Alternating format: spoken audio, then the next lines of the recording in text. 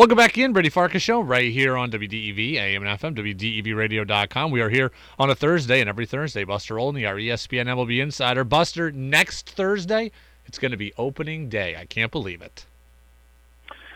Pretty exciting, especially after what we saw in the WBC. The sport having a lot of momentum.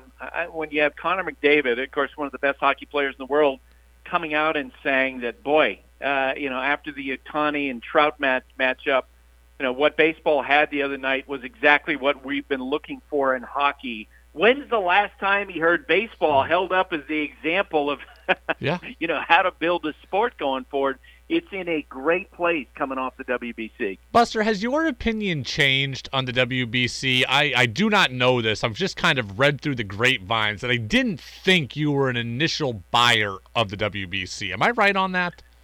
Well, I was more, the question I always had was whether or not the teams would buy into it and whether or not there would be a lot of players who wouldn't participate because they were being leaned on by their teams.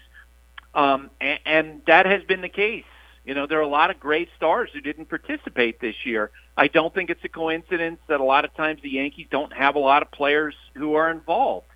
But I think what happened this year is that the WBC, with its dream matchup that it had in the games, in the final game and also in the final plate appearance, it now is at a situation where the WBC has such strength, such momentum, that the objections of teams, I think, are going to get blown out of the water. And now we've seen the real potential about what the sport, that event could bring to the sport. I heard you say on ESPN yesterday something you've said to us, that you think Ohtani could get $500 or $600 million in his next contract. Aside from that, what really impressed me, surprised me, is the amount of emotion that Ohtani showed throughout the tournament, specifically in the semifinals and the finals. We saw the pregame hype speech that he had. We saw him when he hit the double against Mexico in the ninth, getting everybody on their feet. I didn't know he had that in him.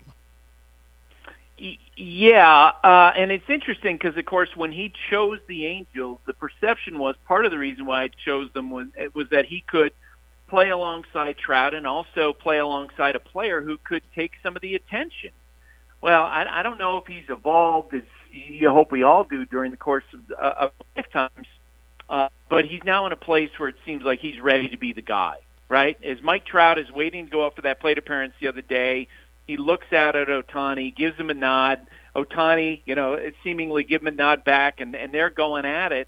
And it did feel like the moment that Trout, who is arguably the greatest player in the history of baseball, with what he accomplished, has accomplished early in his career, where that mantle of being the number one player in the world was passed over to Ohtani. It was more complicated than that. It's probably not true, but it did feel like Ohtani took the reins. Buster Olney, ESPN MLB insider with us here on the Brady Farkas Show. I know what the players on Team USA said. Hey, we're worried about the guys who are here, not the guys who aren't here. Because the U.S. didn't win this tournament, do you think we get more buy-in the next time around, especially from starting pitchers? It was a pretty good U.S. position player group, but the group was lacking in some of the top U.S. pitchers. Yeah, and I think that there will be more participation from top players. Maybe some of them will have watched this competition and will say, hey, I want to be part of that. I also think that there is a way for baseball to have better collaboration between the 30 major league teams and the WBC teams. I heard a lot of complaining during the WBC, off-the-record complaining, on background complaining from executives, from staffers with teams saying, hey, Team X is asking us if they can, use our relief pitcher on back-to-back days. How ridiculous is that? Team X, they haven't used the pitcher like we anticipated, and our guy's not going to have his pitch count built up. I really think there's an easy way around that, and that is to try to, tailor some of the WBC pitching decisions based around who's available on a given day. The other day in the WBC final, Justin Verlander threw an exhibition game for the Mets. Well, if Justin's available and he wants to do that, you give him the option, then why not just do what you see done during the regular season all year where, players are promoted, sent down, brought up for one start, and, give the ball to Justin Verlander in the WBC final. Why not do that? Why not use the flexibility that we have all the way through the regular season. Very, very interesting. Buster, next week it's interesting. I don't know when we're going to talk next week, and we can talk offline about this, but the Red Sox play opening day next week against the Orioles at 2:10. So we can, maybe we'll to go on Wednesday, maybe we'll go Thursday live after the game. I don't know. But as we get to it, there's a chance I won't speak to you before the Red Sox actually play a game. Sox-Orioles next Thursday, Corey Kluber on the mound. What's your biggest question on the Sox right now? No doubt their rotation. Can it stay healthy enough to be competitive? And that's not the only question. I also, you and I have talked about the depth of the lineup. Will, guys like Justin Turner be able to stay healthy and stay in the lineup? But that rotation right off the top, because of the questions about the offense, that needs to be the group that keeps the Red Sox relevant and competitive in the East. And that means Chris Sale has to be good. You're talking about a guy who's made 11 starts in the last 3 years, and Chris, wishes that wasn't the case. He's had all these injuries. Hopefully he's past that. They need him. They need Corey Kluber to be more like the guy last year that he was with the Rays, where he's able to make 31 starts. I just don't know how healthy this group can be as they go through the season. How important was it, or maybe how impressive was it, that Yoshida was able to hit behind Ohtani in the World Baseball Classic and produce constantly? I have to think that matters.